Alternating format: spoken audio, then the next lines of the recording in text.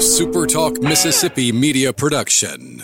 You're listening to Sports Talk Mississippi On Demand, presented by Pearl River Resort. Escape to Choctaw, Mississippi and enjoy world-class gaming, the Dancing Rabbit Golf Club, and Geyser Falls Water Park. Escape to Pearl River Resort. To the junction, in the Grove, and to the top.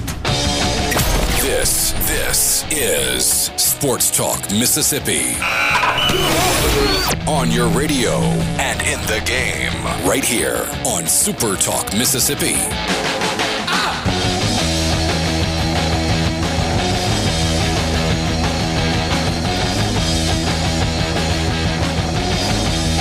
Good Thursday afternoon. A little different type Thursday in the state of Mississippi as we've got a big slate of high school football coming your way across the Magnolia State. We will preview all of that coming up in a little while with Will East and Stephen Gagliano, the Mississippi Farm Bureau Insurance Company's scoreboard show, which, as you know, for 25 years has aired on Friday nights, will be one day earlier this week. It will be a Thursday night edition. So, set your alarm on your phone or whatever accordingly, and know that you've got the full wrap-up of the high school football games happening across the state of Mississippi tonight from 10 until 11:30. Tomorrow's high school preview show will actually be more of a wrap-up. There'll be a few games still to preview tonight, and, you know, they made the decision that they felt like they needed to make early in the week.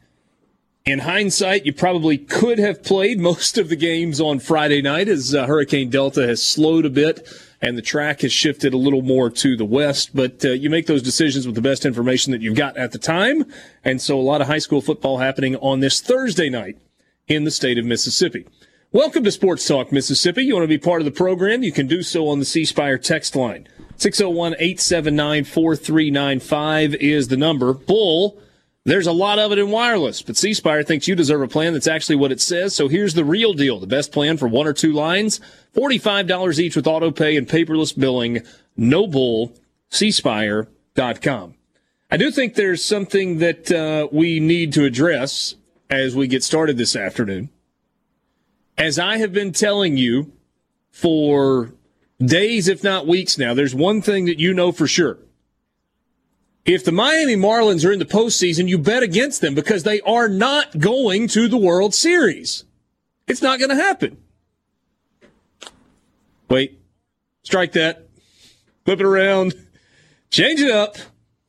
The Atlanta Braves in the fifth inning are leading 7-0 over the Miami Marlins. The Braves one win away from advancing to the National League Championship Series. Oakland is up 3-0 on Houston.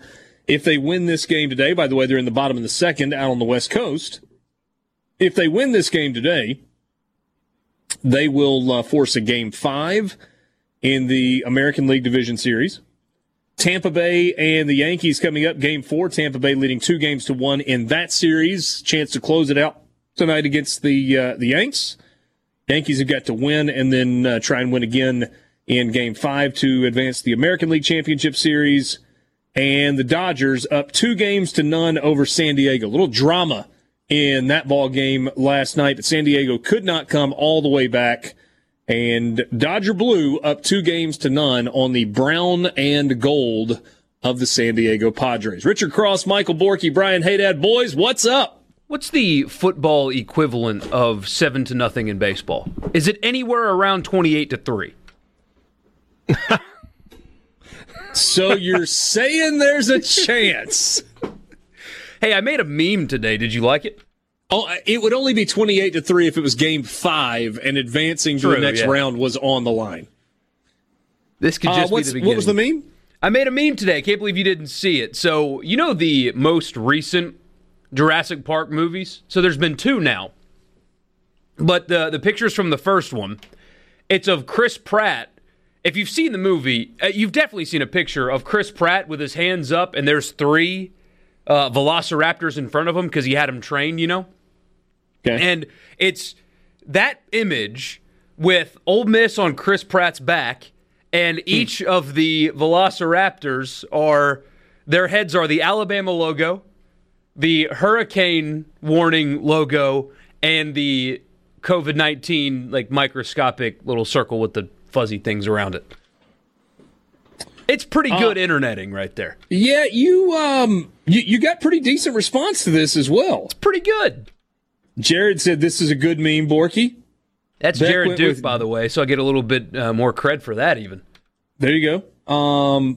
Beck says dank and artisanal. You got the little sideways crying smiley face. You got a GIF with the guy taking his shirt off. It says, "I'm going to die." That was from Zach Berry. And John says, "LOL, that is very good, sir." It's a little reaction. It's pretty good.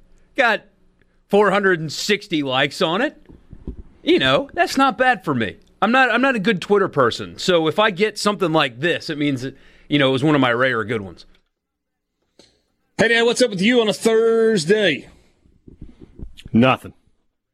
Nothing? Absolutely nothing today. How, Just counting the hours until tip-off tonight. Who's playing? It's tip-off, and there's only one basketball game left in the world. Let's go with Lakers Heat. I didn't know if there was like a Korean basketball league also that I was supposed to be keeping up with. Did the KBO come to an end? It came to an end once sports that we actually care about began. Yeah, no, I understand that, but like I all of a sudden am curious if KBO reached its finale. I'm sure it did. For some reason, I think they're like still playing. Is your buddy Tom still doing the 2 a.m. broadcast for ESPN? You know, I haven't asked him. Now, they've still got games going. Let's see, games that were played today. Hanwha beat Kia. Kaiwoom beat NC. The NC Dinos. LG over Samson. It was a tough year for the Doosan Bears, although they did have a nice 10-zip win over SK Wyverns. I am curious about the standings. Mel the Dinos, Rojas having a big year over there. He's almost winning the Triple Crown. Who is? Mel Rojas Jr. Oh, good for him. 42 home runs, 122 RBI. He's second in batting average at .353. Let's see here. I was looking to see. It does look like Doosan is actually going to make the playoffs. They are. They're still in it, but they are the 5 seed. So the 1 seed in KBO baseball gets a first round bye. And I don't remember all the rules. I mean, we were really invested in KBO back in March. For about a week. Early April or whatever it was. It was a really good week. I even, I went crazy and bought that Doosan Bears hat, ball cap. No idea where it is at this point. It was a good enough cap. A little stiffer than I intended for it to be. When I was in high school, I used to collect random sport. I see that. Hey, Dad, I know. I started talking, and then it hit me, and then completely just carry ruined on, it. boys. Come on, stop. Stop. Oh, have some fun. Just stop. But I used to collect random sports team memorabilia like that. Like I used to have, an El Paso Chihuahuas, their minor league baseball team. We play in a really nice looking stadium. But I used to collect random like minor league team shirts and hats and small colleges and stuff like that. Like Limestone College, I used to have a couple of their shirts, random places like that. It's kind of a memorabilia hipster back in the day. Well, if I happen to find it, I'll be sure to pass my Doosan Bears hat along to you so you can add it to your collection. I'm sure you'll be waiting for that with bated breath. All right, so we did get some news. We told you yesterday we anticipated an announcement either last night or early this morning. Word kind of leaked last night, and then it was made official this morning that the game between Ole Miss and Alabama has been moved. Not to Friday, not to Sunday, not to November 7th, but to 6:30. The original kick time was 5 p.m., and so in the name of health and safety, they have pushed the kickoff back 90 minutes. Quote from Keith Carter, This decision was made with the safety and well-being of our student athletes, staff, and fans as the priority. Appreciate the cooperation of the SEC, Alabama, and ESPN in changing the start time, and we will be prepared to make any other necessary operational adjustments to ensure a safe game day environment. Our thoughts and prayers go out to all those that could be impacted by this storm.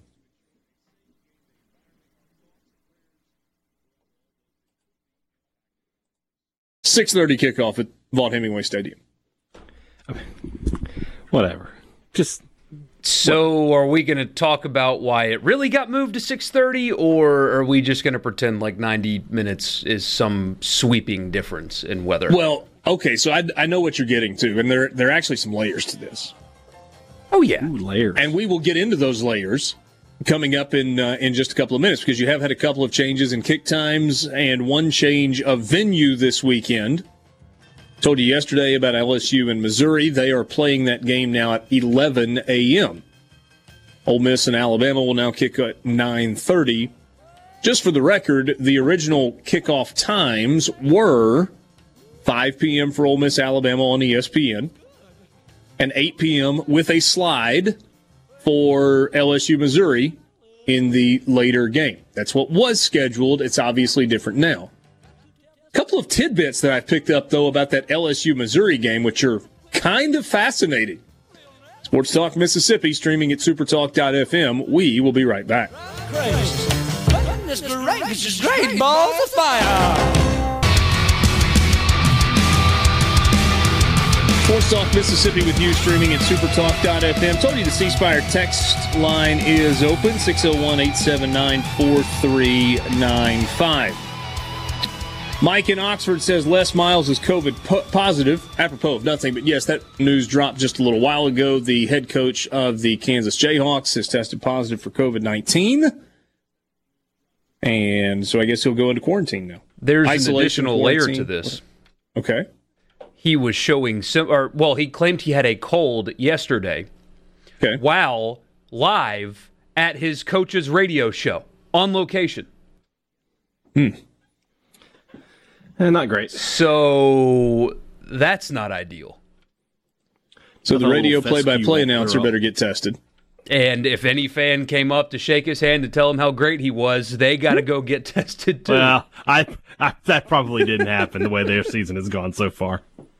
You ever seen that picture? It's from a few years ago, but apparently you can see the rooftop of a bar there right off campus from the press box of the football stadium.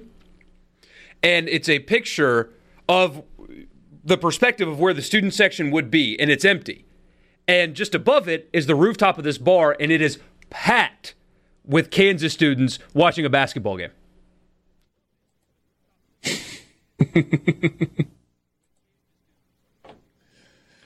That's very on brand.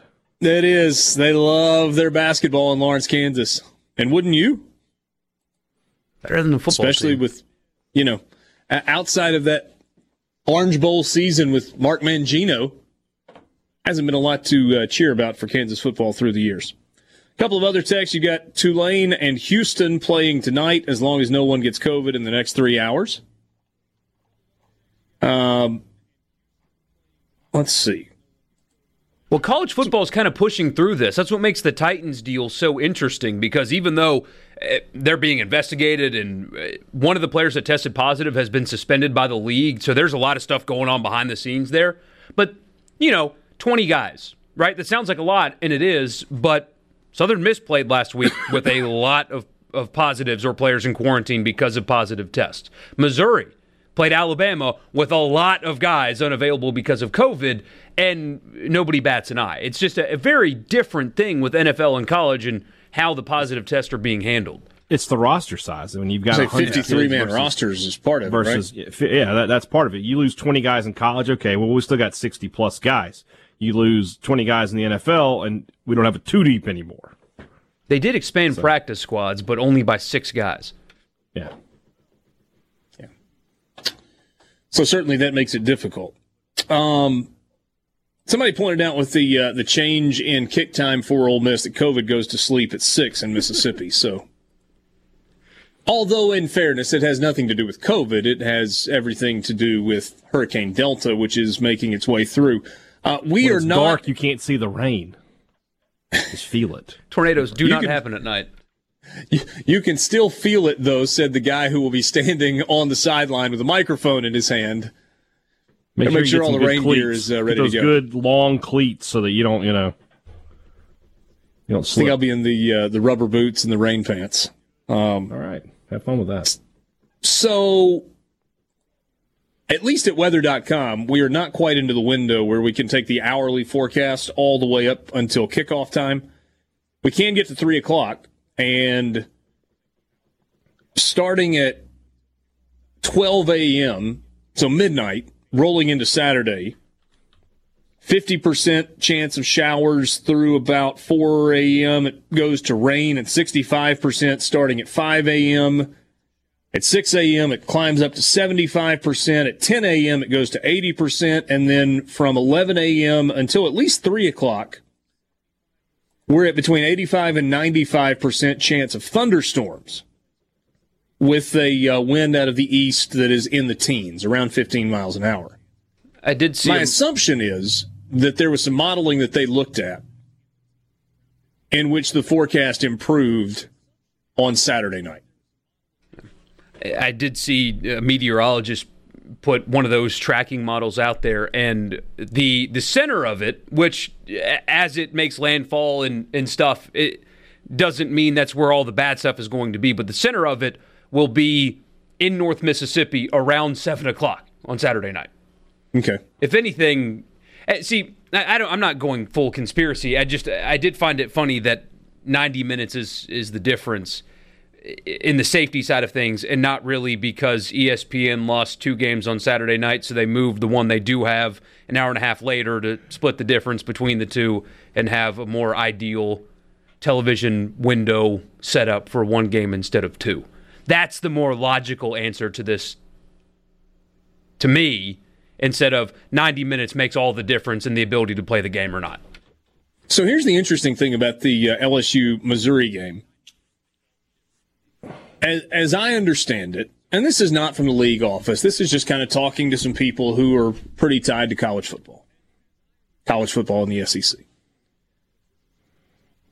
LSU agreed to move the game from Baton Rouge to Columbia, but they said if we're going to do that, we want to play at 11 a.m., which on the surface you would go, that makes sense. They're going to travel on Thursday, so they're traveling today, I believe. And they'll get there, and then you play an early game on Saturday, and you jump on a plane and get back home. Makes all the sense in the world. I have been told, and I have not been able to independently verify this, but at least as of right now, the plan for LSU is actually to spend Saturday night in Columbia. Which, again, would make sense, given that a hurricane has just rolled through the western part of Louisiana and across the northern part of the state. And you know it's going to have an effect on the entire state of Louisiana to some degree. And so waiting until the next day to go home would make a lot of sense. However, it wouldn't make a lot of sense to say, yes, but we only want to play at 11 a.m. if you're not going home on Saturday. There's not really any reason not to play at 8 p.m. at night when the game was originally scheduled on Saturday if you're not going home on Saturday night. You were going to play at 8. It was going to be 1 a.m. when you took off in the plane. Going to be 3 a.m. when you got back to Baton Rouge. Certainly, that would make a lot of sense to me, especially if you've got power outages and you don't want people going home to, dark, whatever. That would make sense. It makes less sense, though, if LSU is spending the night on Saturday night in Columbia. And the other part of this, from a television standpoint, is you have gone from ESPN having a block of 5 p.m. until, about 11 p.m., in which they would have had wall-to-wall SEC football with 2 of the biggest brands in all of college football, LSU playing in the nightcap after Alabama played in the first game. That would be really good for ESPN in terms of viewers and holding viewers over from one game to the next, keeping people locked in on that channel. Now, instead, you have one game that is going to kick at 6:30. Certainly will cover up the primetime window. It is Alabama, and so the eyeballs on that game will certainly be, it'll be a big number. But you've got 3.5 hours of that instead of 7 hours of that. I can't imagine that the folks at ESPN, if it turns out that LSU is indeed spending the night in Columbia on Saturday, will be wildly excited Especially when it's been relegated to the alternate channel, right? Yep. So it's not like they at least still get the game. It's on internet stream that some of us can't access. Let me tell you that alternate channel does not work. Because my mentions on Saturday night were a train wreck of people just saying there's nothing happening. I just have the "we'll be back after this break" message for 10, 15 minutes at a time. So don't envy those LSU guys this weekend. They're going to be hearing from their followers. It's a disaster. I had to watch the game. I found a stream on Twitch that provided me a link to a YouTube channel that provided me a link to the stream. Do you not have the ESPN app? For some reason, it would not work. With my provider, it would not let me watch the game. I don't understand why. Even with why. people whose providers provided the game, the stream was not working for them. I will tell you that in Lexington, Kentucky, it did work. I'm not saying maybe my experience was unique. I have /had YouTube TV. I'm switching back to satellite, effective a couple of days ago. So going back to Dish. But I just pulled it up on the laptop and sat there and was able to watch it on the computer because the hotel we stayed at in Lexington, Kentucky, which is an SEC town, and it was not like a rinky-dink hotel. I mean, it was a Marriott property. Not only did they not have the alternate channel, they didn't have SEC Network.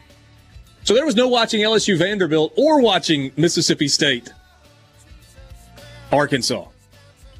Why are they using the alternate channel this year when they have so many other more accessible properties that they could use? I don't know. Lance says he's got Xfinity and it never skipped a beat. So, yeah, I mean, mixed reviews for how it worked out for different people.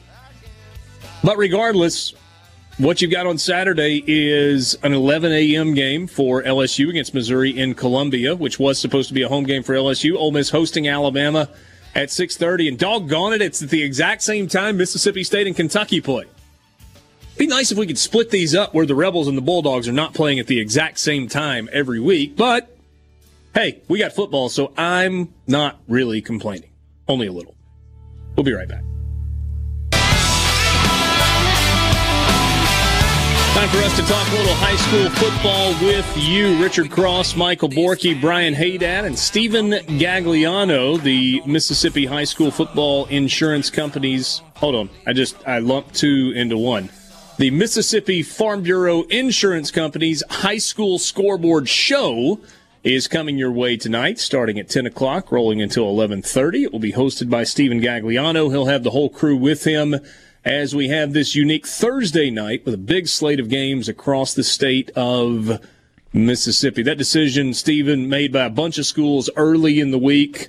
And, if we had different information at the time, maybe those games would have stayed on Friday night. But you make the best decisions you can with the information you've got. So a lot of high school football happening tonight in the Magnolia State.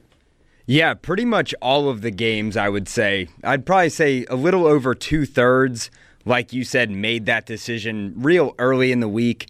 And by that point, it was just kind of, for us, it was much more worth it to go ahead and just do the scoreboard show tonight with a majority of the games going on. And then you'll have kind of a recap show instead of a preview show tomorrow afternoon when you would usually hear the regular preview show.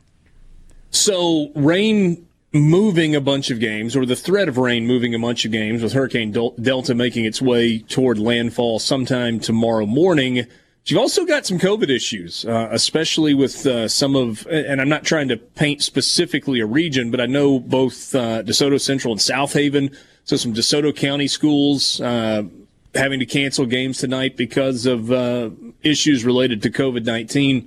How much of that is happening kind of all over the state? Yeah, so this week, here, let me count. 1, 2, 3, 4. I'm seeing 5 games so far, and you've got Oxford and DeSoto Central, Corinth at Noxubee County, Meridian at Oak Grove, Jefferson Davis County at Columbia, Enterprise Lincoln at West Lincoln. So those are kind of the 5 that I've seen COVID-related that aren't going to happen this week at all. I know last week you had probably the most significant number of games canceled that you've seen this whole season. So I guess thankful that there's only 5 this week. But But yeah, there are some in that kind of north-ish Mississippi area. All right, so we're into the second Friday in the month of October. Region play happening all over the state of Mississippi. What do we need to be looking for tonight? Yeah, so the biggest one is going to be in Region 2 of 6A, and I think that game I think is going to be the biggest game tonight, and that's Madison Central at Warren Central. Madison Central 4-1, excuse me. Warren Central undefeated so far this season. Coming in, I don't think that Warren Central was one of the teams that everybody was looking at. Obviously, we were talking about Starkville, South Panola, Madison Central. Now all of a sudden we're at this kind of midway point of the season, and Warren Central saying, hey, what about us? And I think tonight against Madison Central, if they're able to get a win, I think that's a really good chance for them to kind of cement themselves as maybe that number 2 team behind Starkville.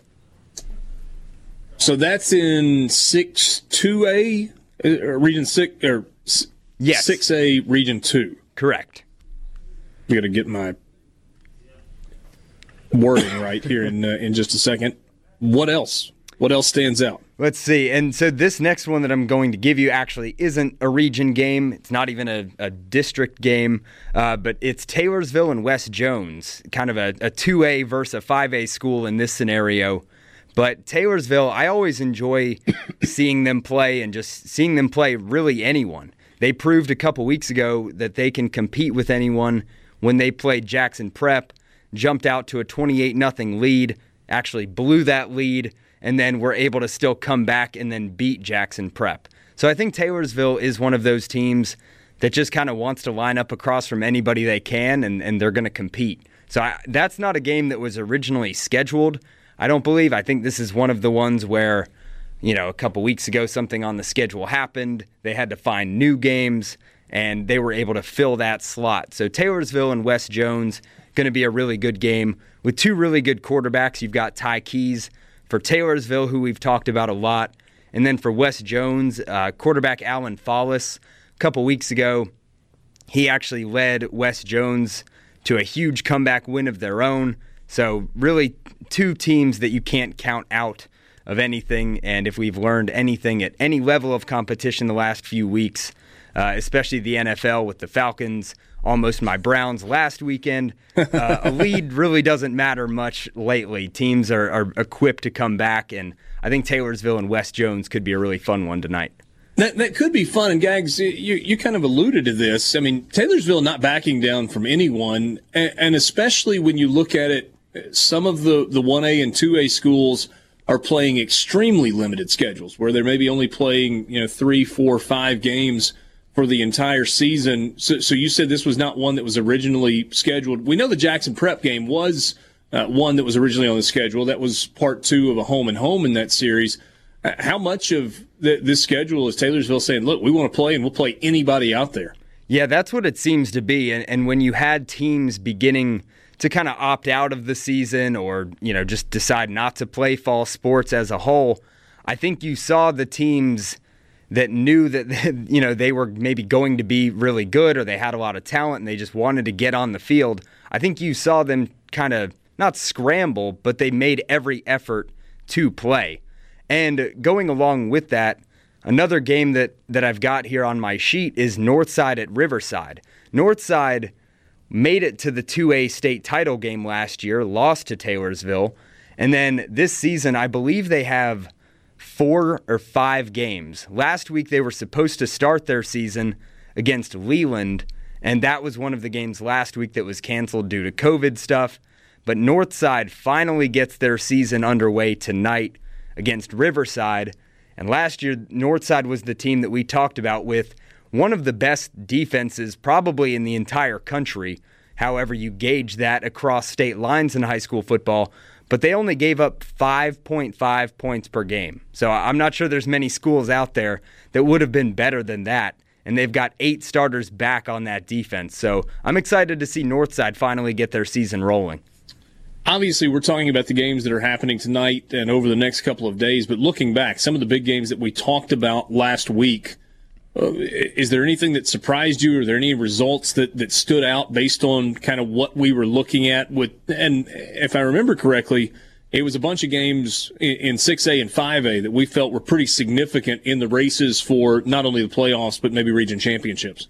Yeah, the most surprising one to me, and from a distance I was kind of looking at it, but the South Panola loss to Clinton. I didn't really see that coming. Obviously, South Panola had the game against Starkville that they lost, and I figured they were going to bounce back in kind of a huge way against Clinton, even though Clinton has played well to start the season. But for them to fall 2 straight games, I think that puts them in kind of a world of hurt in Region 2 of 6A, especially like when I mentioned you've got a team like Warren Central that's undefeated, Madison Central with just the 1 loss. So that was the most surprising result of last week for me. Does it feel like, maybe still a little bit early, like the playoff picture in some areas is starting to crystallize a little bit, or is it just too early for that? I guess we're just going into the 3rd week of region play. Yeah, I'd say it's a little too early. I think you've got teams, obviously, that you can begin to pencil into the playoffs, like I mentioned with Starkville or Madison Central, or you've got teams like Oxford and Olive Branch playing really well in Region 1 of 6A. But I think across the board, you've got a lot of teams that are going to be battling for playoff position as the season moves along, especially down in 5A. You've got a team like Wayne County that right now is 2-3, but we've seen their ability to kind of surge in later parts of the season in years past. I think this could be another year like that for them. Then you've got a region like Region 1 of 5A, where Lake Cormorant, Grenada, Lafayette, West Point, all of these teams are, playoff caliber teams. You just kind of have to wait and see where they're going to be seated.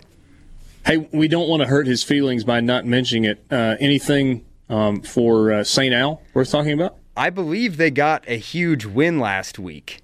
How bad is Silliman Institute? They must not be very good to lose 38-0 to St. Al. Hey, don't take Pretty shots rough. at Silliman. Man, I don't know anything about them other than they lost that game. I didn't either. That is my introduction to Silliman, so I'm going to assume that they're not among the premier teams in the state of Louisiana, but hey, a win's a win. And I guess it takes me going out of town for them to get a win, so now that I'm back this week, they're probably not going to play very well. Well, hey, get out. Was there a great deal of pride for you in getting that first W of the season? I mean, I was happy they won.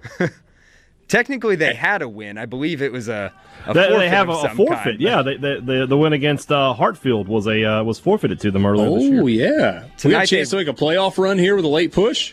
Adams Christian tonight is who they play. I mean, with district play just starting up, if they win the district, yeah, sure. There you go. Anything's possible. Kevin Garnett. Big one with Adams Christian. All right, Stephen, thanks for your time.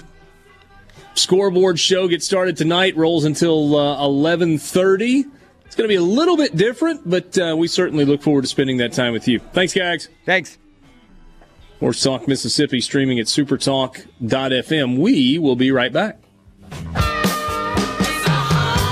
Back with you on Sports Talk Mississippi, streaming at supertalk.fm. Richard Cross, Michael Borky, and Brian Haydad, thank you for being with us on this Thursday afternoon. You do have one NFL game tonight. You can watch it on both Fox and NFL Network. Couple of 3-1 teams. The Tampa Bay Rays. Nope. That would be interesting, though.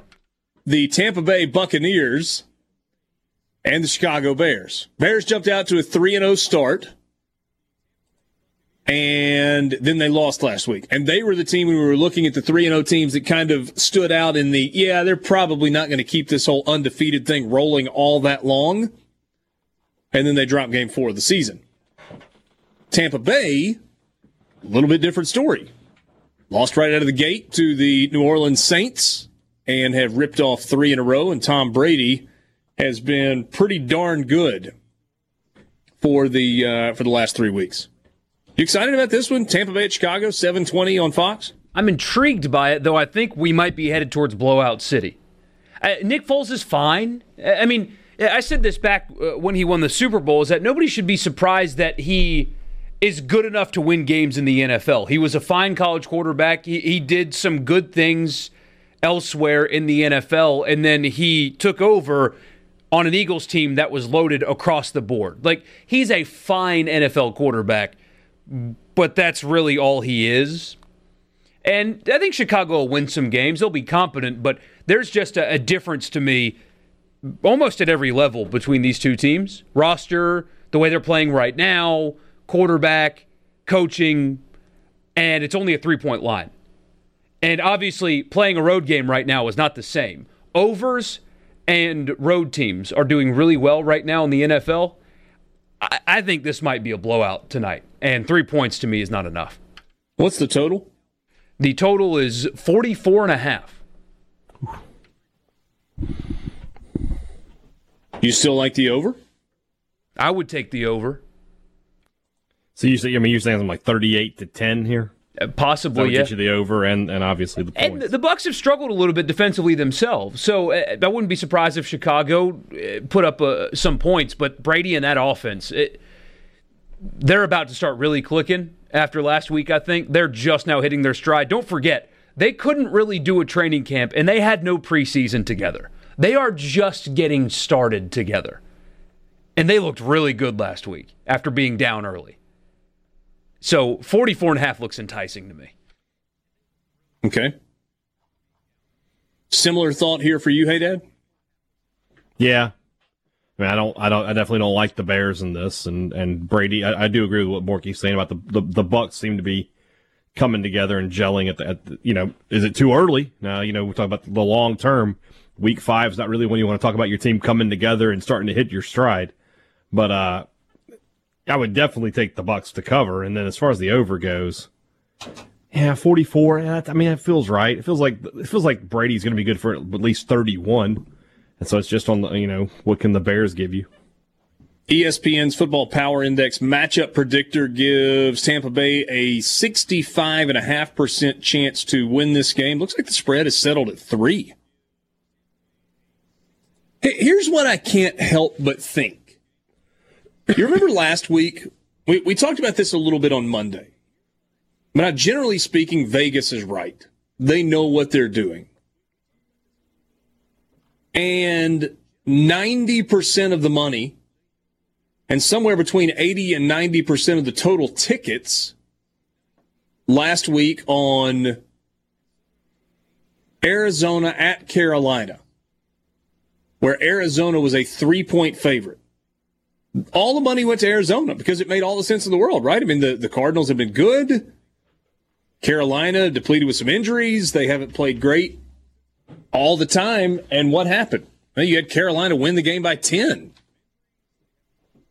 And I just can't help but look at this and go, okay, Borky, I'm with everything you said. Everything you said. Tom Brady, 11 touchdown passes, only 4 interceptions. He's thrown for 1,122 yards this year.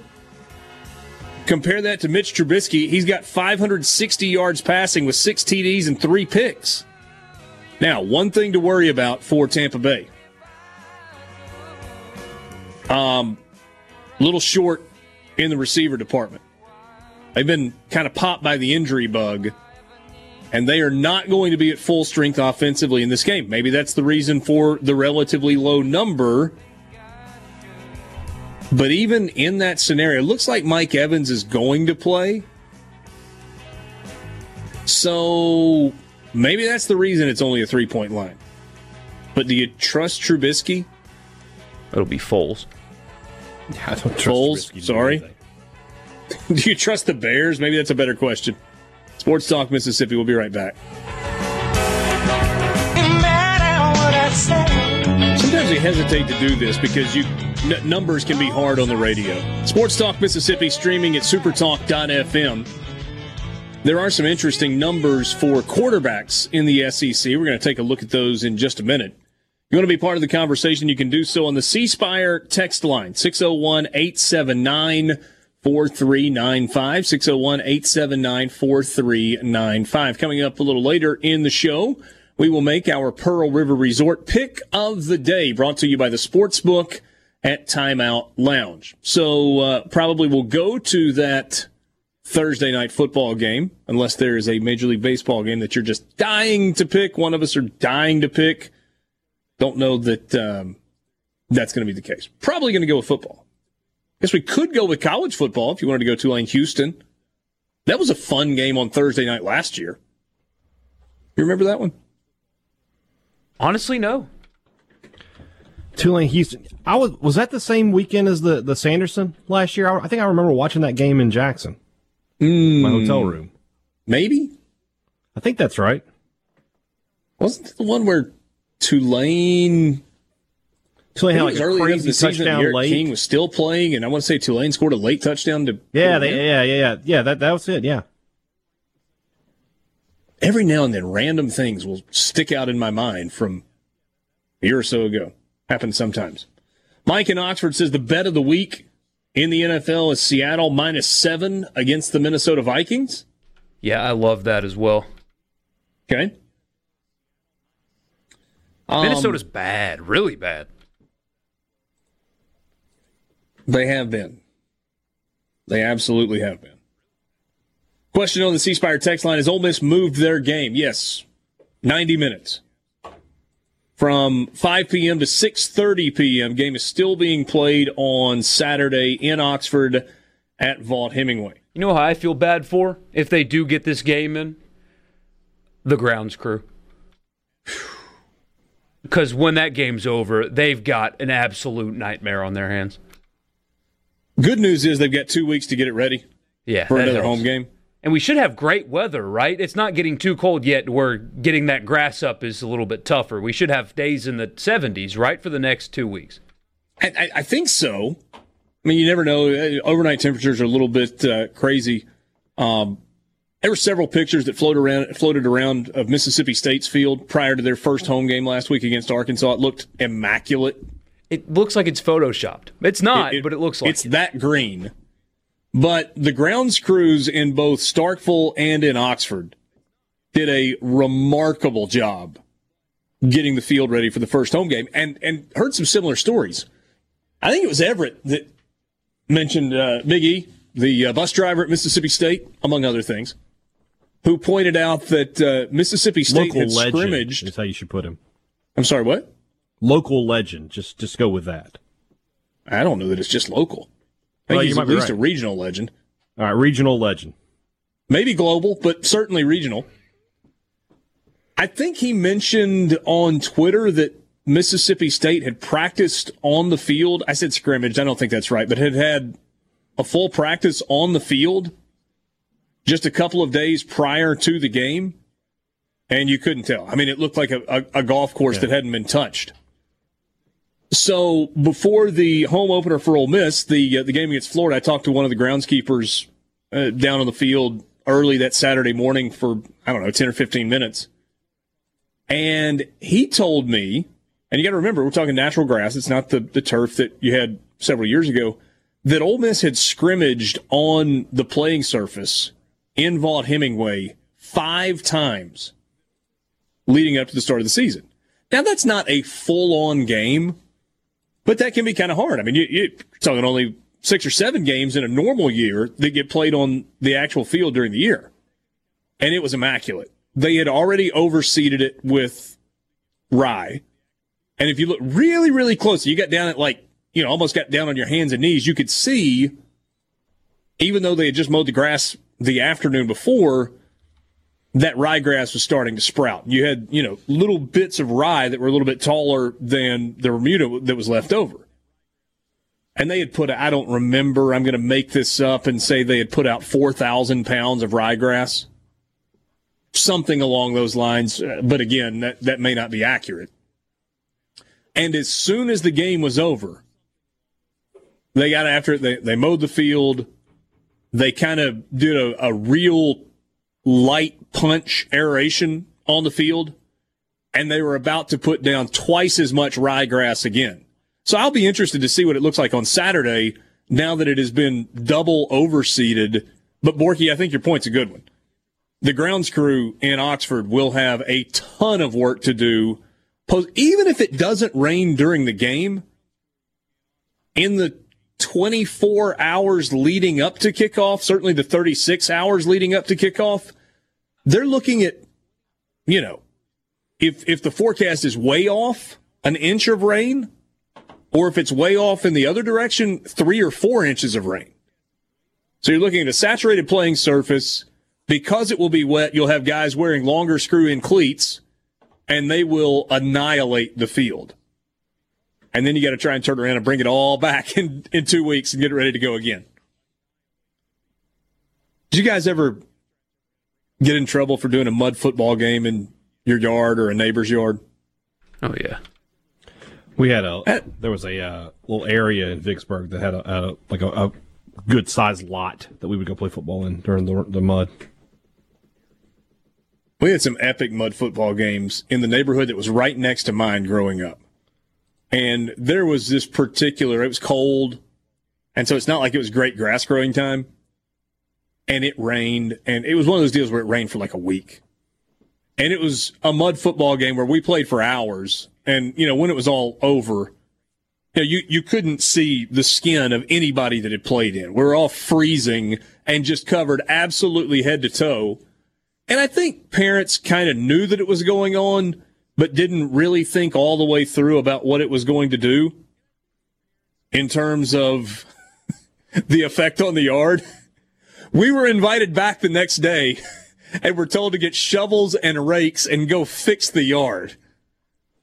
I don't know that in reality that yard was ever the same, certainly not for months and months on end, but that's how it goes.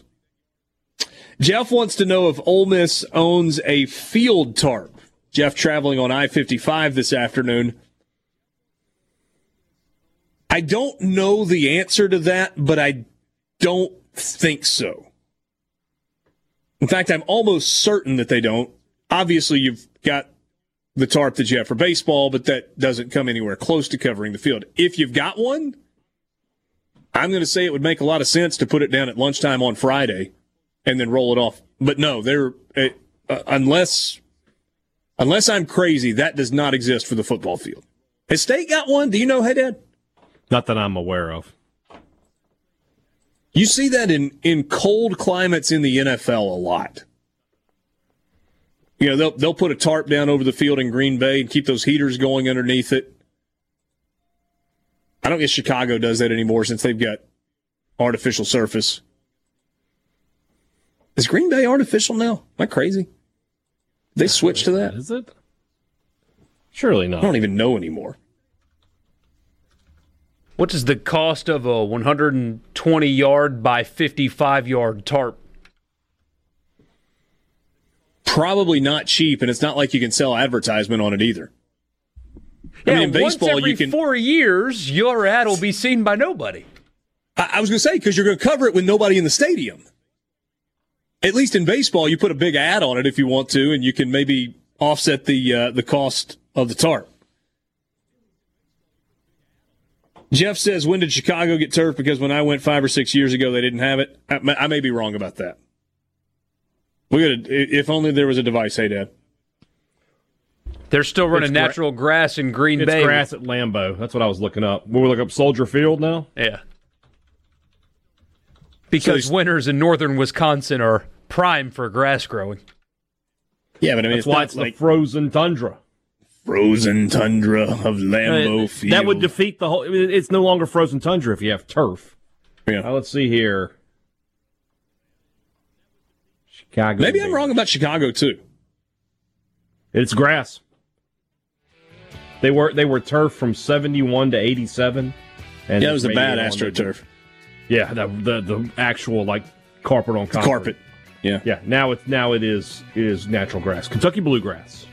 Now we got a table for one we're looking for. Party of one, table for one. This guy says, I was really disappointed when Ole Miss changed from turf to grass. I loved the turf. You are literally, I think, on an island of one. It was shiny. It looked terrible on television. It didn't look or feel like college football.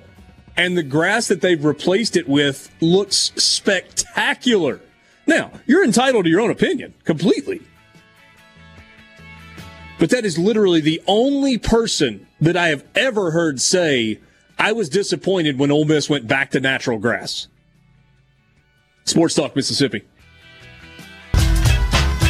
Back with you on Sports Talk Mississippi, streaming at supertalk.fm. Richard Cross, Michael Borky, Brian Haydad, and right now on the Farm Bureau phone line, check out favrates.com and go with the home team, Mississippi Farm Bureau. We are glad to have you along. You can be part of the conversation on the C Spire text line. Lee Sterling from Paramount Sports right now. Lee, I want to circle to a conversation we were having just a minute ago with you. And that's the idea that the odds makers in Las Vegas, generally speaking, pretty darn good at their job.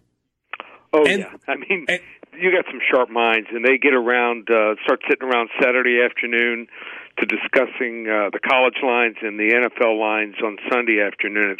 The games are being played, and that, and also offshore. I mean, there's a couple offshore books, and generally they have an odd number, 3 or 5 people, and they're close. I mean, for instance, look at the Texas and line last week against TCU. That total sitting at 62. It's right on 62, and the safety takes it over. So they're pretty sharp game in total, and they've been around the block before. Put it that way.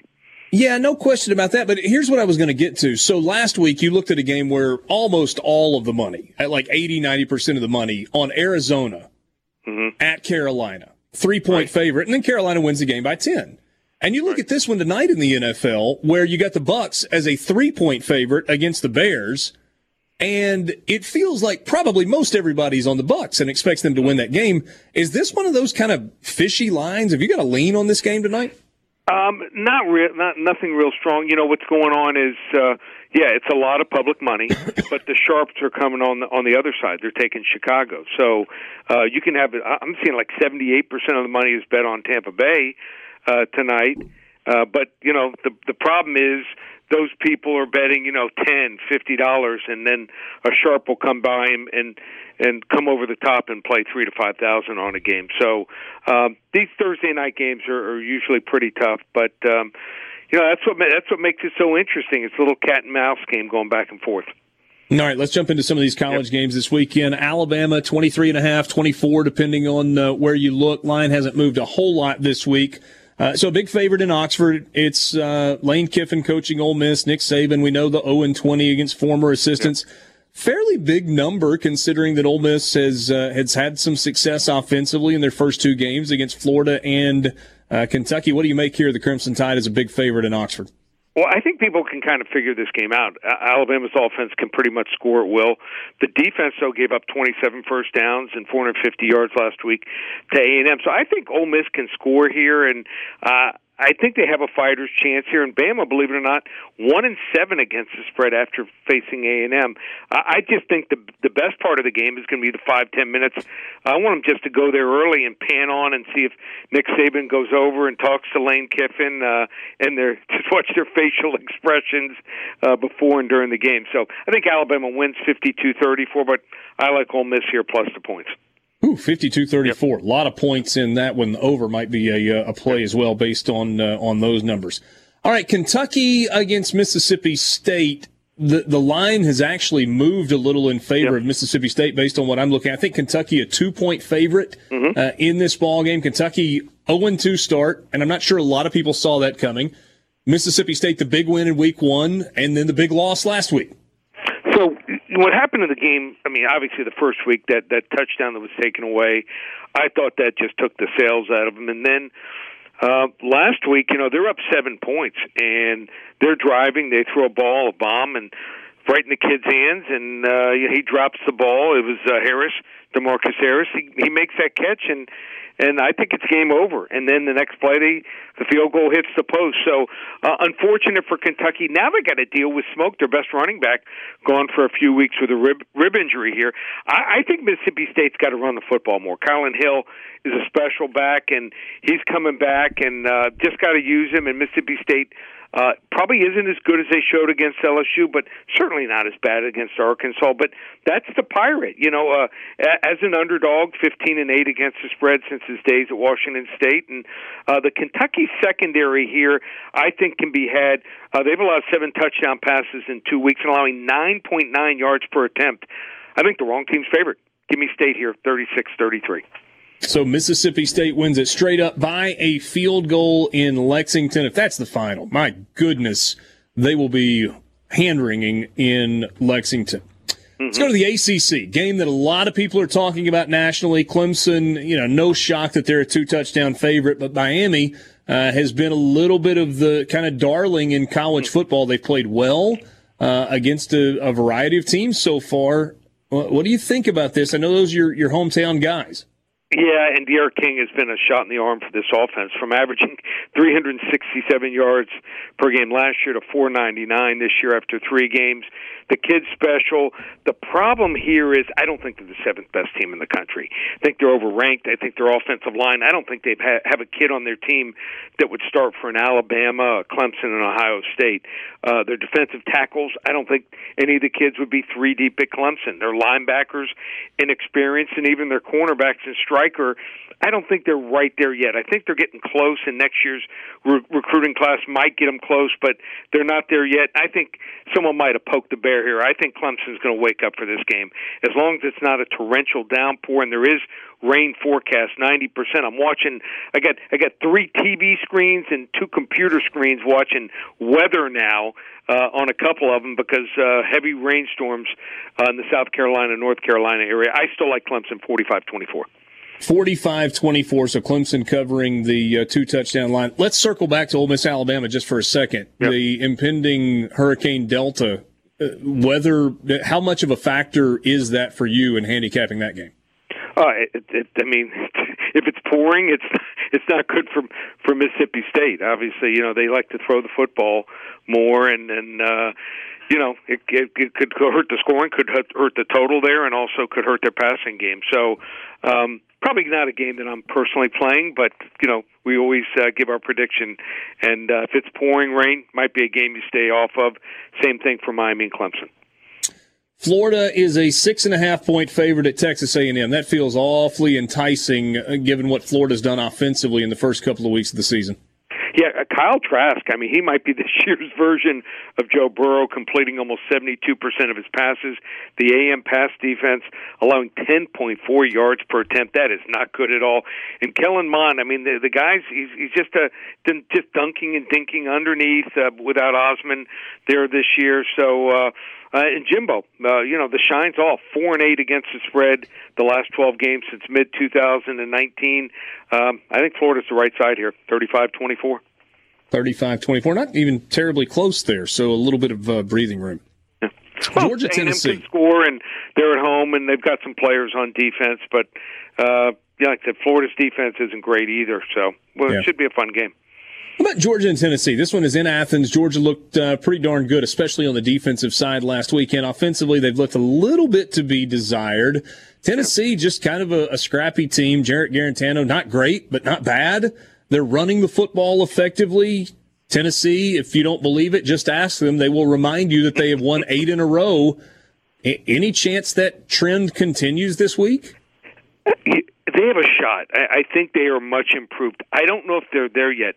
This is a game, I'm going to give you a prediction on the game, but this might be a game you watch a couple series and play in-game betting or play it at halftime. If the Vols can run the football, the first couple series, they've got a chance to win the game. If it's like last week, and let me tell you something, that score was not close. Anyone who tells you it was a 21-point game, it could have been 40. Georgia was dominant. They could not run the football, Auburn. The Vols need to run the football. Last week, 51 rushes, 23 passes. They want to have at least 40 to 50 runs every single week and use that play action. That's where they're effective. But Georgia's run defense is really good, and then they get you in long down distance situations. They come after you with different pass rushes, and their DBs, I think almost every one of their starters is from South Florida. They make plays on the ball. And Stetson Bennett, he doesn't look like a quarterback at 5'11", 190, but he gets the guys the ball that need to get the ball and make plays. So I like Georgia 30-13. I probably will not play this game. I'll probably, like I said, play in-game betting and watch the first 2 series of the game. Lee, tell everybody about Locktober. We've got about 30 seconds left. Pretty good savings to get the rest of the month. Yeah, we're on a big-time run here. We've won 4 or 5 weeks since the start of the year. They can get a month of games, including my 45-unit play, my biggest play this year in the NFL. Just $197 works out to $50 a week. $197, $50 a week at ParamountSports.com, or you want to get the game of the week. How about it tonight? I'll give you Houston and Tulane on me. Just call 800-400-9741. Free play. 800-400-9741, the game of the week tonight with Houston and Tulane. ParamountSports.com if you want to take advantage of Locktober. Lee, thanks as always. Enjoy the weekend. Thanks, Richard. Okay, stay safe. That's Lee Sterling from Paramount Sports visiting with us on the Farm Bureau phone line. Check out favorites.com and go with the home team at Mississippi Farm Bureau. We will be right back. C-Spire text line, if you want to be part of the conversation, 601-879-4395, 601-879-4395. Richard Cross, Michael Borky, and Brian Haydad. I teased it earlier. Let's get into some of those numbers from quarterbacks in college football. Not in the NFL, in college football. So SEC only here. SEC only. And, Borky, this comes from StatCast, is that right? That's right. All right, so some of these are mainline, mainstream, and some are a little more analytics-driven.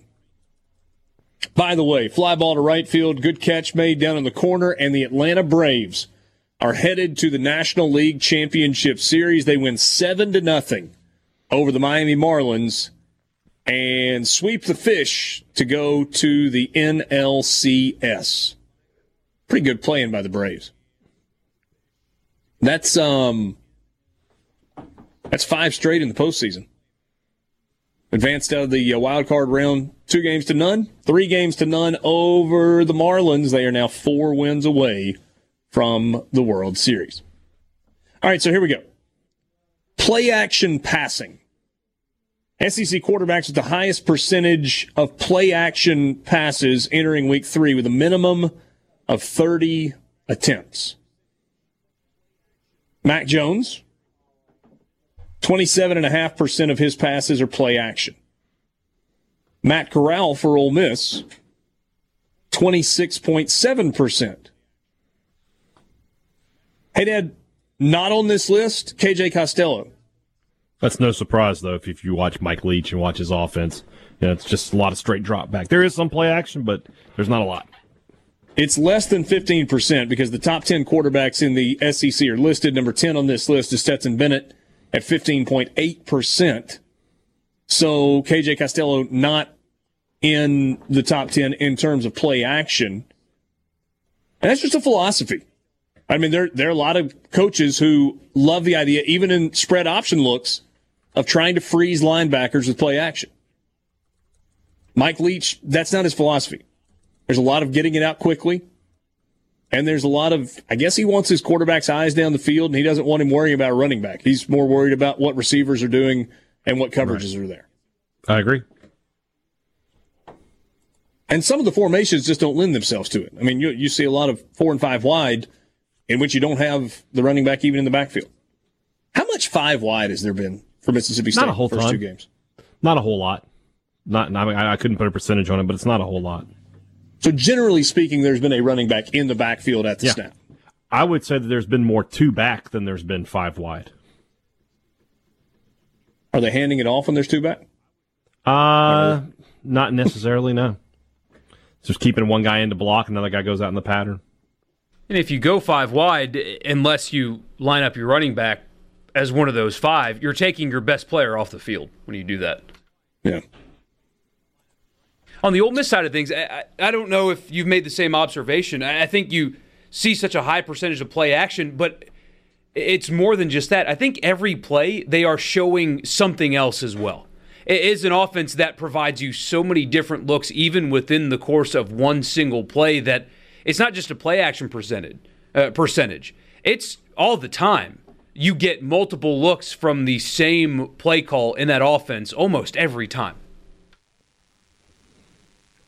Do you think that's a function of Lane Kiffin and Jeff Lebby trying to scheme themselves an advantage? Without a doubt, yeah. Trying to give the defense more things to look at, more things to think about pre-snap? Yeah, it's an offensive philosophy, but I mean that's how you get, and you had it multiple times Saturday, where a tight end slips out completely uncovered, unaccounted for. Those kind of things happen when, I don't want to call it a triple option, but it's similar in a responsibility sense, where in a triple option, the defense has so many different assignments to cover. If one guy blows his assignment, big play. It's similar in that regard. There are so many different looks and options in that offense that if one guy blows their assignment, you get a Kenny Yeboah running without an opponent within 20 yards of him. Yeah. That kind of philosophy. And it's working, obviously. On the play in overtime where Ole Miss scored from the 3-yard line after the pass interference in the end zone, I guess it was that they tried to run it once, and then so maybe it was from the 2. I asked Lane Kiffin just kind of about, that particular play call, just kind of walk us through it because there was a lot going on. You remember Matt Corral was under center, and they took Elijah Moore and they motioned him across, back, and across again, ultimately going toward the Kentucky sideline. And Lane said that's a play they ran at Southern Cal. They ran it to Robert Woods at Southern Cal, where they brought him across the formation to bring a defender with him, and then they took him back again, and then they took him back again the way he was originally going in motion. And just all that movement created a little bit of separation. That's what you saw with Elijah Moore, where he was able to just slip across the goal line. I mean, he ran a beeline, 1 yard beyond the pylon in the corner. Did you notice? And it was there quickly. When they decided to snap the ball there? Elijah Moore slapped Matt Corral on the side of the butt. And that's when the ball was snapped. The last time he came across, he gave him a nice slap on the rear end, and they snapped the football, and he was open.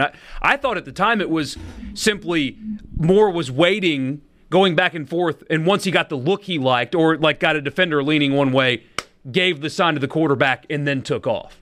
That was what I assumed it was. But definitely he gave him a slap, and the ball was snapped. I thought that was funny. Adjusted completion percentage.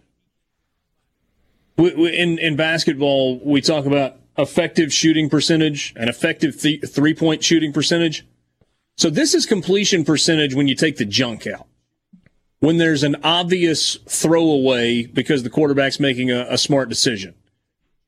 A Hail Mary play that is low percentage. A ball, Borky, that is spiked, to stop the clock. Spikes, batted balls. It takes away the passes that clearly were, were not the quarterback's fault. Yes, yeah, basically. So plays that are not necessarily the quarterback's fault don't count against this percentage. These numbers are off the charts. Mac Jones at Alabama, 82.6% adjusted completion percentage. When he's doing what he's supposed to do and a play works where he just gets the pass off in the air, he's completing almost 8.5 out of every 10 passes he throws. Matt Corral's in the same boat, 82.1%. Kyle Trask just a shade below 81%. Felipe Frank's pretty good at 79.6%. And KJ Costello at Mississippi State, 74.5%. And that number would be higher if you were able to take away some of those errant throws that have turned into interceptions. Highest drop rate that quarterbacks suffer from in the SEC. I want this number for 2019, Borky, just for the record. I want to know. Bozalak, the freshman at Missouri, 14.3%. Think about that. That's a drop on 1.5 out of every 10 passes. That's brutal. Colin Hill at South Carolina, 12.8%. Felipe Franks at Arkansas, just a shade under 11%. Kyle Trask is 9.86% at Florida, and think about the numbers he's put up. Miles Brennan at LSU, 9.64. Pretty good for KJ Costello, 5.88%. Hey, Dad, that's got to be a massive improvement over a year ago. Just without looking, I would be willing to bet it's 7 to 8% better. You could put your mortgage on that right now. Yeah, I feel pretty confident. By the way, Matt Corral not in the top 10. Ole Miss hasn't dropped many balls this year. Two games, small sample size. We're talking about minimum of 30 attempts on the year. But it's less than 5%. The SEC average is 7.76. When I saw that, I was thinking about it. I'm sure there has been one. I don't remember one, though. You know what else there hasn't been that I can really remember so far this year for Ole Miss? Maybe a couple. Screen passes. Percentage screen rate going into week 3. Seals at Vanderbilt, the freshman, 15% of his passes have been screens. Terry Wilson at Kentucky, 14.5%. Kyle Trask, 11%. Bo Nix, 10.5%. KJ Costello, 8.4%. Hey, Dad, you thought the screen was going to be a big part of this offense. That actually may be a little lower than you would have anticipated. They didn't throw many last Saturday against Arkansas. They threw quite a few against LSU. And for what it's worth, I didn't put it here, Matt Corral leads the SEC and distance traveled throwing the ball. So Ole Miss throws the ball down the field with him. Yeah. Number 1 in the SEC. And also number 1 in terms of yards per attempt and per completion, I think. Yeah. Sports Talk Mississippi. We will be right back.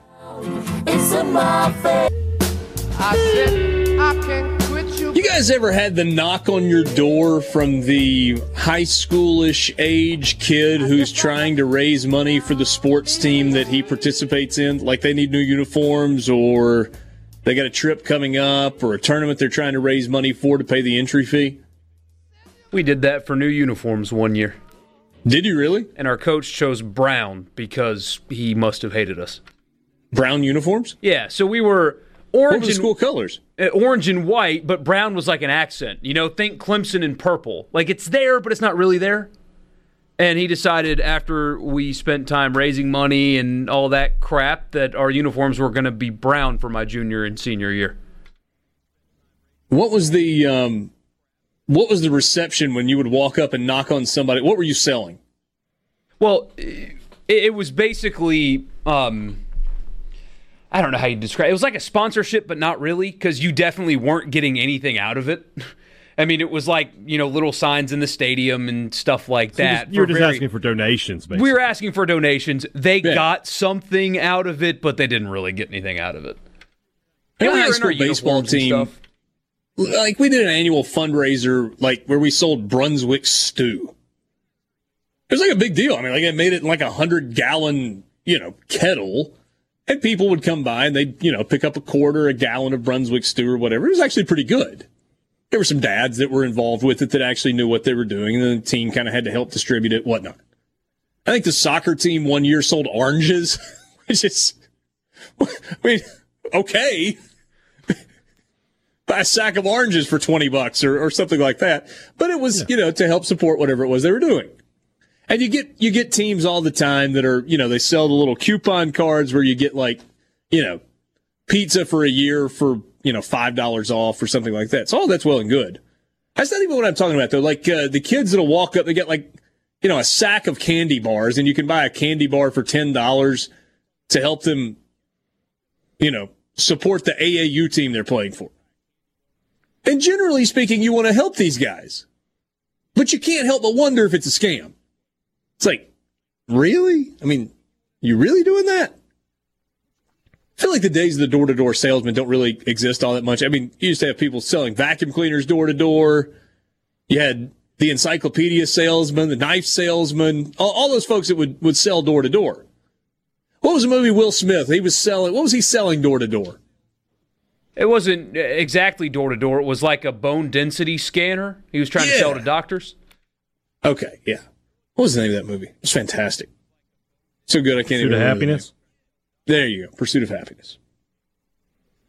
He gets invited to the Niners game and sits in a box, and it's like, what's all this about? Covina High School, Covina, California, got a couple of kids selling door to door, and the old Ring doorbell gets them. Somebody doesn't actually come to the door, but guy says, "Can I help you?" Yeah, can we talk to you? Actually, I'm busy right now. Sorry, I can't come to the door. You got an Amazon package out here. Oh, do I? Okay, great. Yeah, so my partner and I here, we play football for Covina High School, and we're trying to raise money. We're working really hard trying to raise money for new uniforms for our team. Oh, really? I know for a fact you guys don't go to Covina High School. I'm a teacher there. Huh? What was that? Yeah, did you say you play football? Yeah, I'm a running back. Really? Because I'm a football coach at Covina. And he goes, "Are you really? What's your name, coach?" And the coach goes, "What's your name?" He goes, "Marco." And then the coach says, "What's the head coach's name?" He goes, "Hernandez." Just completely makes it up out of thin air. Coach, through his Ring doorbell, goes, "You guys need to leave this area right now." Yes, sir. Okay. Can you trust those? I mean, if somebody knocks on your door, Borky, you hate people knocking on your door, especially if they're Christmas carolers. It's been a while since we've talked about that. But it's true. What if a kid shows up at your door saying that he plays football for Germantown and he's selling these schedule magnets to go on your refrigerator because they're trying to raise money for new uniforms? You can smell that out pretty quick, I think. You can tell if it's actually kids from the school or not. When I lived in Belhaven, we had a local basketball team that was trying to get us to buy or to donate to their cause, and they were wearing different uniforms with different team names on them and everything. So you can tell. Hey, Dad, that was Borky's way of saying he was going to tell that kid to scram. Get off my porch! And the age difference was pretty significant. But the best part about this video is as they're walking away, one guy hits the other and goes, "That's a coach's house, man." You moron. What are you thinking? How was I supposed to know? Scam didn't work out. It's a shame. Sports Talk Mississippi, streaming at supertalk.fm. Did you guys have the fundraisers at school for the American Lung Association where you had to go door to door, knock on people, ask just for random donations in your neighborhood? Was it Sally Field's wrapping paper or something? Yeah.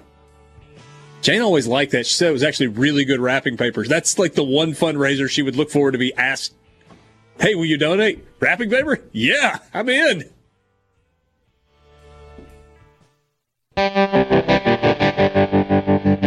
Tell you I'd be home every night. Breakfast in bed and we'll never fight. Say I'm wrong when I know I'm right. But baby, I'd be lying. Only staying on for a day or two. Here we go, rolling into the 5 o'clock hour on this Thursday afternoon. Sports Talk Mississippi, streaming at supertalk.fm. Richard Cross, Michael Borky, and Brian Haydad. Braves won earlier, 7-0. They sweep the Miami Marlins in the National League Division Series and are headed to the NLCS for the first time since 1999. So the Braves back and now 4 wins away from the World Series. Houston trying to close out Oakland, bottom of the 6th inning out on the West Coast. The Astros lead at 7-4 over the A's, and they are batting, trying to add to the lead with first and second and 2 out. Tampa Bay and New York, Rays leading the series 2-1 over the Yankees. 6:10 tonight on TBS if you want to watch that game. Yankees trying to win and force Game 5, and Dodgers trying to make quick work of the Padres. They lead it 2-0. 8:08 Central Time first pitch on MLB Network. You also, in college football land, have the Houston Cougars making their season debut. This is the 5th, I think, different attempted opening game of the season for Houston. And it looks like they're actually going to play tonight. Houston is a 6.5-point favorite over Tulane. who is 2-1 on the year. It is happening in Houston, Texas. Again, the Cougs, a 6.5-point favorite in the ballgame. 601-879-4395. That is the number for the C Spire text line. At C Spire, they're always asking the big questions, like why wait for the next device to get the device you want? You know that other carriers make you sit tight until the next big devices come out, and then maybe they'll give you a deal on the iPhone you really want. You know it, C Spire knows it, and we all know that's bull. That's why they're bringing you the best deal on your choice of iPhone today. Whether you're upgrading, adding a new line, or switching from another carrier, this is the deal you've been holding out for right now. $100 off at your local C Spire store and online at cspire.com. We are glad to have you along for the ride. It's time right now for the College Football Fix.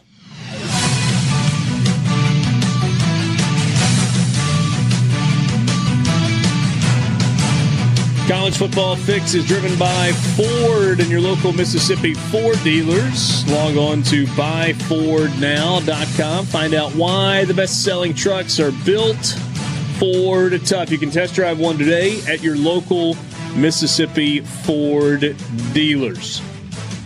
The Maction is coming back. The schedule release announced today from the MAC. 6 games. It's a league-only football schedule and will feature only midweek games for the first 3 weeks of the year. Give the people what they want. All 12 MAC teams will open the season on Wednesday, November 4th, and then play their next 2 games on Tuesdays or Wednesdays before transitioning to Saturdays for the final 3 weeks of the year. Each team will play 5 division opponents and 1 crossover opponent. The MAC was the first FBS conference to postpone the fall season because of concerns surrounding coronavirus. Back on September 25th, they said, changed our minds, we're going to play.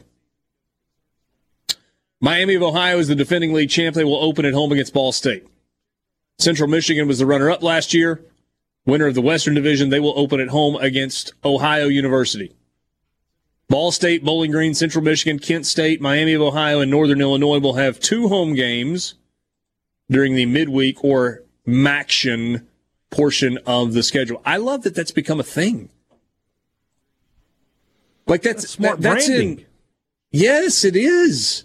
I mean, that's in Adam Rittenberg, senior writer at ESPN's official story, calling it Maction. Yeah, that's.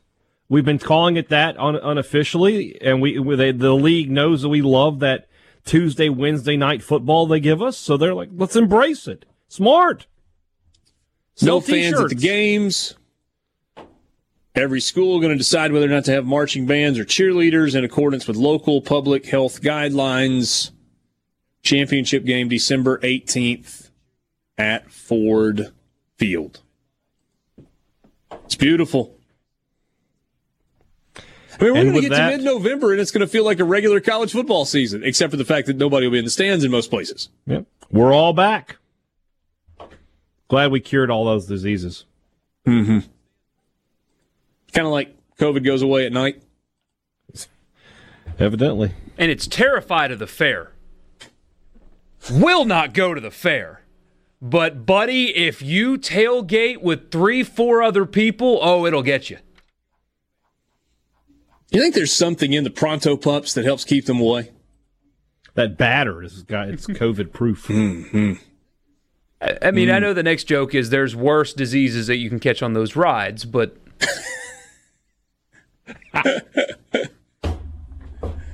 oh me. Kevin Sumlin is asymptomatic after testing positive for COVID-19.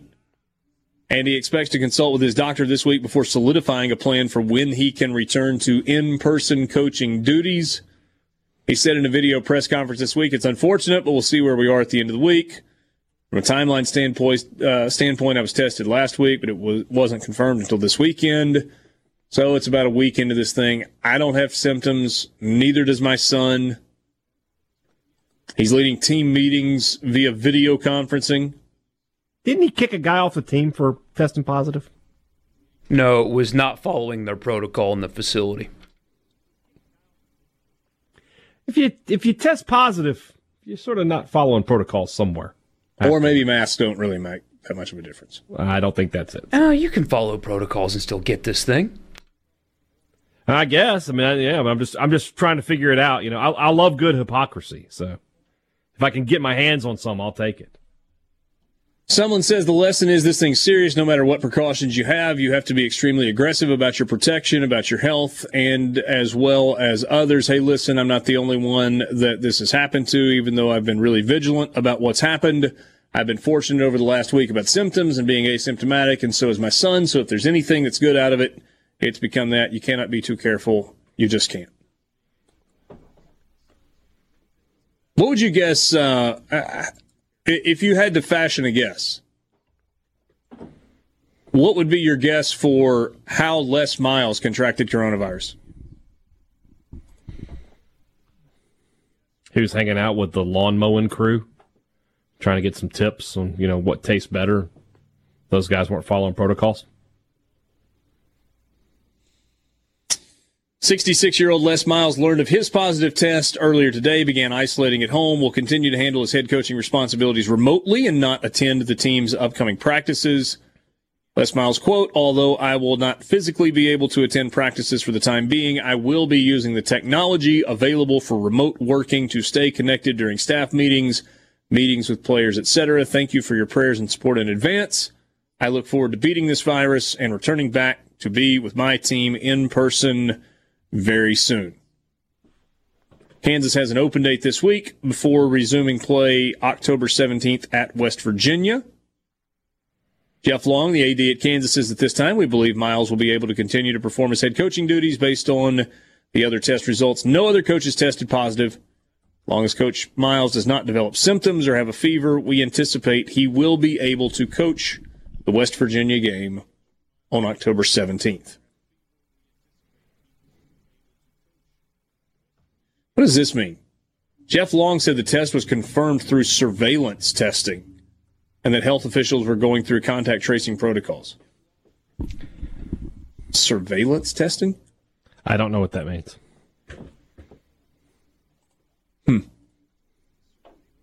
Second coach this week to announce he's tested positive, joining Arizona's Kevin Sumlin. You also previously have had Toledo's Jason Candle, Florida State's Mike Norvell, and Arkansas State's Blake Anderson, who have recovered from the virus. By the way, Kansas is 0-3. And speaking of, the SEC is warning of fines and bans for coronavirus protocol violations. If you thought we weren't serious when we told you not to do it anymore last week, we're really serious now. For the second straight week, Commissioner Greg Sankey sent out an internal memo to ADs and coaches on the need to follow protocols, this time outlining fines and possible suspensions in the event they do not. Bolded and underlined for emphasis, the memo stated, do not relax and do not let those around you relax because of a few weeks of success. Programs whose coaches, staff, or other personnel fail to adhere to the approved task force requirements will be assessed $100,000 reductions in conference revenue. The amount will increase by $100,000 for each subsequent week of non-compliance. There's some big word stuff here. We'll get to the rest of this in just a second. Sports Talk Mississippi.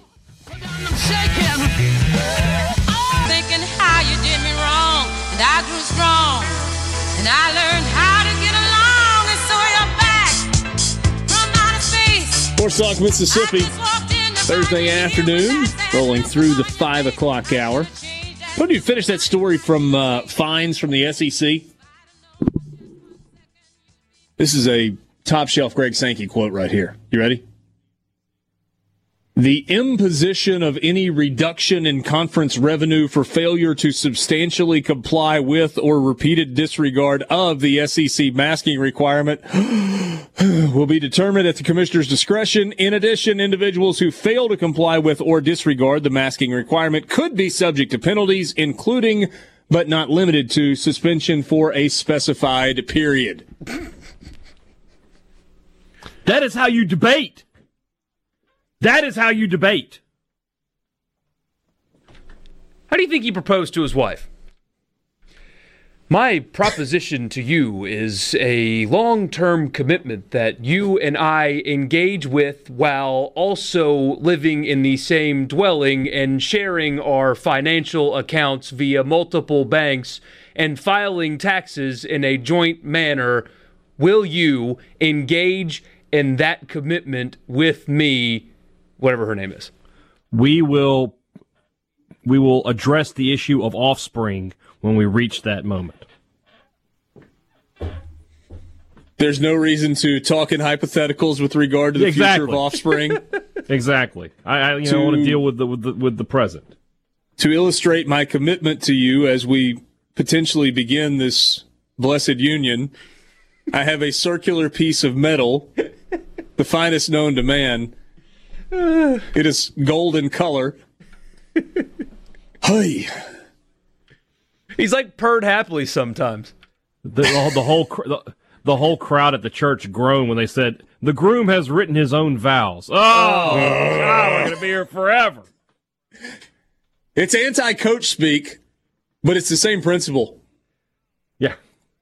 It's like, Commissioner, can we do this out loud and in English? Word I salad. want to see if I can read that first sentence without taking a breath. The imposition of any reduction in conference revenue for failure to substantially comply with or repeated disregard of the SEC masking requirement will be determined at the commissioner's discretion. Whew, I made it. Good job. It's like the tunnel in Mobile. Just keep driving. You'll get through eventually. Have you ever pulled it off, holding your breath all the way through? Yeah, I did this summer. I was impressed. Yeah. Mobile's tough. The one in on the way to Fayetteville's tough also.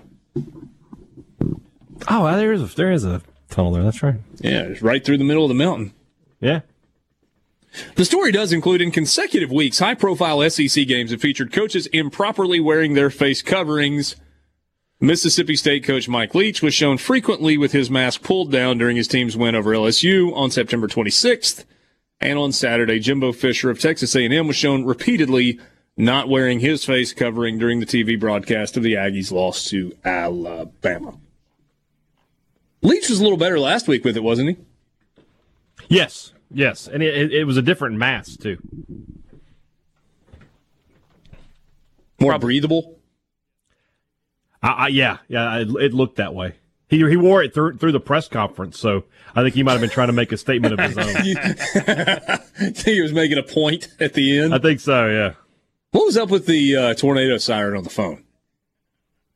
Somebody asked him how they came up with the name, or he I don't know if somebody asked him. I don't think that's how these things ever go. But I think he was asked about his offense and the origins of it, and he talked about how they were just messing around, and they came up with the name Air Raid and because they heard this siren. He's like, let me give you an example. The better part is him trying to do the siren without the phone, and then he realized he needed the part where he goes, woo, woo, woo, woo, woo. Yeah, basically that's what it was. Yeah.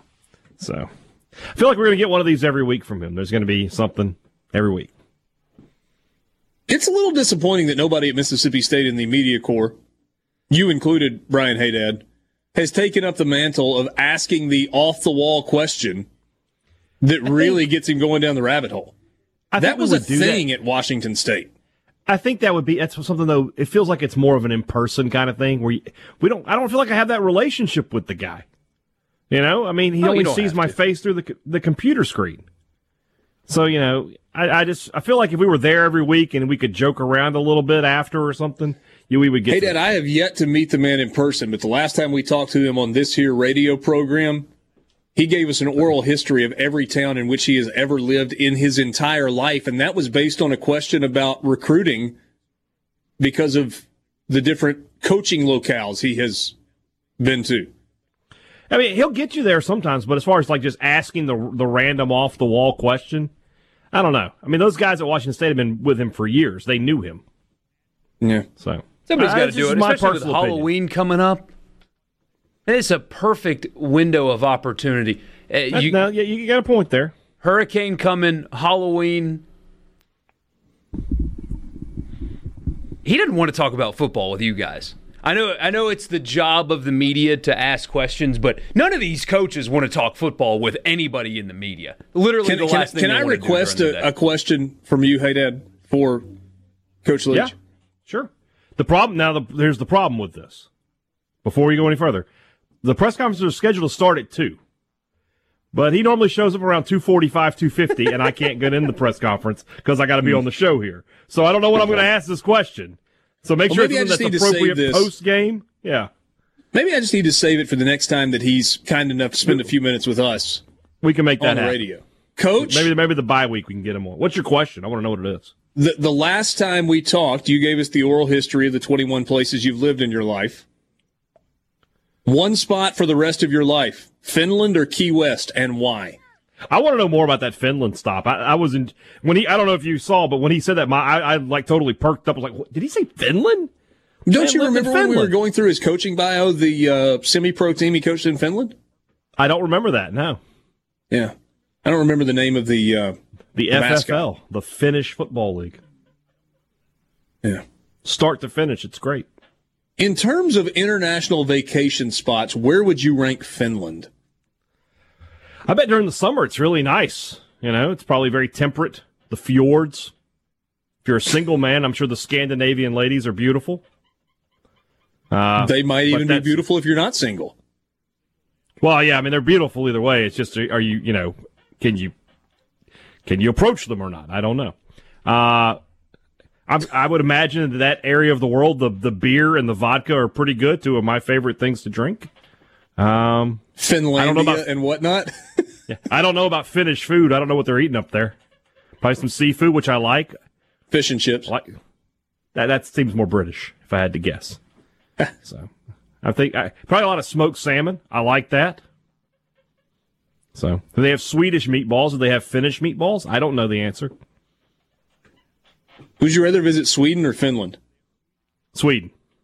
Why? I think it's got a better rep. People talk about Sweden all the time. Finland, all you hear about is the Helsinki syndrome. Would you rather go to Finland or Iceland? Ooh, that's a good question. Iceland has kind of become the international hotspot with Reykjavik and whatnot. Yeah, it's supposed to be pretty cool. I'm going to go Iceland on that one. Shorter trip, too. By the way, I am intentionally avoiding clicking on the C Spire text line for Get Back to Sports. We're good so far. Let's see here. Have Borky do a remote Sports Sunday from Finland and give us a report, probably double his audience. Is that your guy, Borky? Is that your dude? That is the guy. That guy. It's funny because he kind of owns himself, and I guess he doesn't realize it because he always talks about it. Dude, he likes you. He listens every week. Every single Sunday morning. Every single one. Yet he tells me the show sucks, but yet here he is. Every Sunday morning. So it either means... troll. Oh, yeah. But it either means you've got nothing better to do, or you actually enjoy what's happening. Yeah, he's just a troll. Somebody mentioned the Northern Lights. I bet Borky would be happy to do a show from Finland, though. That would probably be pretty cool. What time would it be over there? 8 a.m. here is what there? 8 a.m. here would be like... Not 8 a.m. Like 11 at night. That far east? I know that Great Britain is 6 hours ahead from Central Time. I know that just because of soccer. Quinn says the Sunday show is awesome. It's the best one on this network. Says me and my wife. Did you guys see what Dan Mullen had rigged up on Saturday? Was it a pair of Yeezys that he made it a point to bring up and show everyone? They're Nike brand now. No, he's a Nike guy. He's all Jordan brand. Let me tell you about these awesome J's. What did he have? A mask that was built into his headset. Oh, yeah. You look like a superhero. That guy. Guy. Check out these J's. Great. Limited edition. Gator colors. Go Gators. We might be more serious when we come back. Sports Talk Mississippi streaming at supertalk. No promises. .fm. I wonder what the golf courses are like in Finland. Back with you on Sports Talk Mississippi, streaming at supertalk.fm. As best I can tell, there has been no change for Southern Miss in terms of their game with FAU that is scheduled to start at 3 o'clock on Saturday. I don't know if I've missed the news somewhere. The official Southern Miss website does not have a story about it.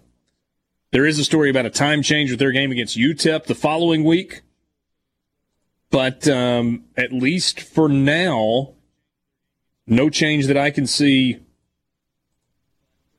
for Southern Miss's game on Saturday, which is a little surprising to me, but maybe that storm track as it comes on board is going to kind of skirt even north of Hattiesburg?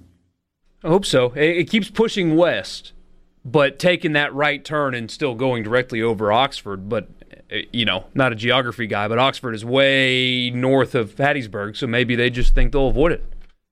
Maybe so. All right. I'm sharing a rabbit hole. I said we'd be more serious when we came back, and maybe we will in a minute. Nah. So, I have a question for you guys, but in the last segment, I wanted to get your thoughts on. When we went to break just a moment ago, I typed in Finland and hit enter. Just wanted to see what popped up. I was going to do an image search, just look at some pictures of Finland. But the first thing I found was something about the president of Finland, whose name is Juha. Uh-oh. Time travel all of a sudden. Hey, Dad, I want to take you way back and test your Ole Miss basketball knowledge. You know where I'm going with this? Juha Luutinen, wasn't his name? My good friend Rick McKay, who is the public address announcer for Ole Miss basketball at the Pavilion, going way back at the Tad Pad. 1990 to 1991, 91, 92, 92, 93. Ole Miss had a player from Finland that Ed Murphy at the time found and brought over. And I remember Rick McKay, going to games as a 10-year-old. Juha Luutinen! Huh? He does it so much better than I did. I immediately typed into the Google search bar Juha Luutinen, and I discovered via LinkedIn, no less, that he is now the deputy managing director at Luta Sportswear Company. He's been in that role for a little over a year after serving 22 years in different positions at L Fashion Group back in his hometown of Lahti, Finland. Apparently pretty darn successful. So he has been in the sports fashion industry for, the last 24 years or so. Juha Luutinen. Still got the blonde hair that he had when he was running around in bad uniforms for Ole Miss in the early 90s. Shorty shorts with the old English Ole Miss block letters. That's the same era as Joe Harvell. Oh, yeah. Patrick Eddy and Sean Murphy and those guys. Patrick Eddy. It's crazy how I can get you sometimes, man. Well You're supposed to be Ole Miss done. Hey, you remember J.J. Sims? That name is familiar, but I can't picture him in my. Was he a big white guy? No, big black guy. Bald head. Who was the big white guy? Not Sean Murphy. I can't remember him. He was just like a monstrous human being, though. You're not talking about John Engstrom, are you? Maybe. Did he have a buzz cut? Yeah. That's who I'm thinking of then, yeah. There you go.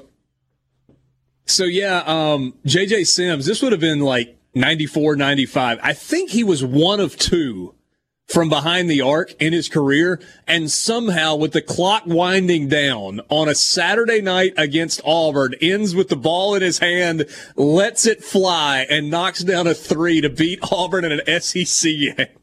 There you go. I'd have to go back and look, but I'm telling you, I think he was one of two from three in his career. And I don't know if the miss came before or after the make to win an SEC game or not. I don't know if it was one of those deals where all of a sudden he thought he was an outside shooter and just let it fly. Probably missed everything. Taking you way, way back. Give me a random Mississippi State basketball name that I would have not thought of in 20 years. From that same era? Pre-Final Four, yeah, early 90s. Doug Hartsfield. No, it doesn't do it for me. Tony Watts. Maybe. Todd Merritt. Not at all. Don't remember Vanilla Ice? Come on, man. Greg Carter and Cameron Burns, of course. Yeah, Greg Carter's name rings a bell. Somebody just popped Todd Merritt on us on the C Spire text line. Yeah, Todd Merritt. You know Carl Nichols? He still goes to every basketball game. Jason says, has anyone, State or Ole Miss, had a player from Ireland in any sport? Some of those folks can play some basketball. Not that I know of. About Chucky Evans. Hey, Dad was thinking about Keith Peel or Wes Harden. Wes Harden is the guy I'm thinking of. That is the one. Thank you. Wow. Nah. And by the way, Borky, your buddy that trolls you all the time, he says, look, Borky, I just gave you a reason to talk about Sports Sunday. You're welcome for the plug. And nobody else will do it around here, so thank you. Oh, Wes Harden. God. Is he the doctor that did your... No, that's Brent Harden. I was about to be full circle there, man. Jeez. Not the same guy, no. I had a joke that I almost said. Oh, man, I should have done it anyway, even though we would have gotten flagged by the CDC. Or not CDC. Well, I guess we could have there, too, but the FCC. Well, I did my best on the Bulldogs there. I guess you don't remember them that well.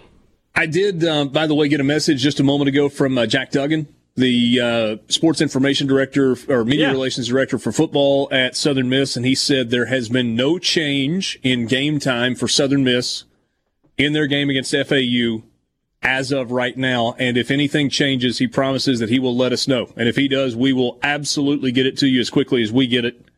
But for now, thanks, Jack. 3 o'clock on Saturday, still what they're going with. Thanks, Jack. You're the best, man. And I guess with travel, too, you don't have to worry as much, right? Because Florida Atlantic is going, the opposite direction of the hurricane, too. So, yeah. All right. I'm going to ask my question now. How long do I have, Borky? You got 2 minutes. All right. So you guys watched, I don't know if you guys watched The Dozen. It's the Barstool Sports Trivia show that my buddy Brandon Walker's on a lot. No. Today, he did a one-on-one trivia contest with PFT Commenter. He got to pick some of his own categories. One of them was Southern food. He missed this question. I was irate with him. I want to know if Richard or Borky, I don't know if you'll get it, but Richard probably should. This salad is made with pineapple. Pineapple, mandarin orange slices, coconut, and marshmallows. Yes. I knew it. No. I know the answer to this. Ambrosia. Yes! Boom! How did he not know that? Did PFT and he let get the it other right? guy who's... Huh? PFT didn't have to answer it? No, he didn't have to answer. PFT got his right, which was this dish is made with black-eyed peas, rice, bacon, and onions, and seasonings. Do you know what it is? You should.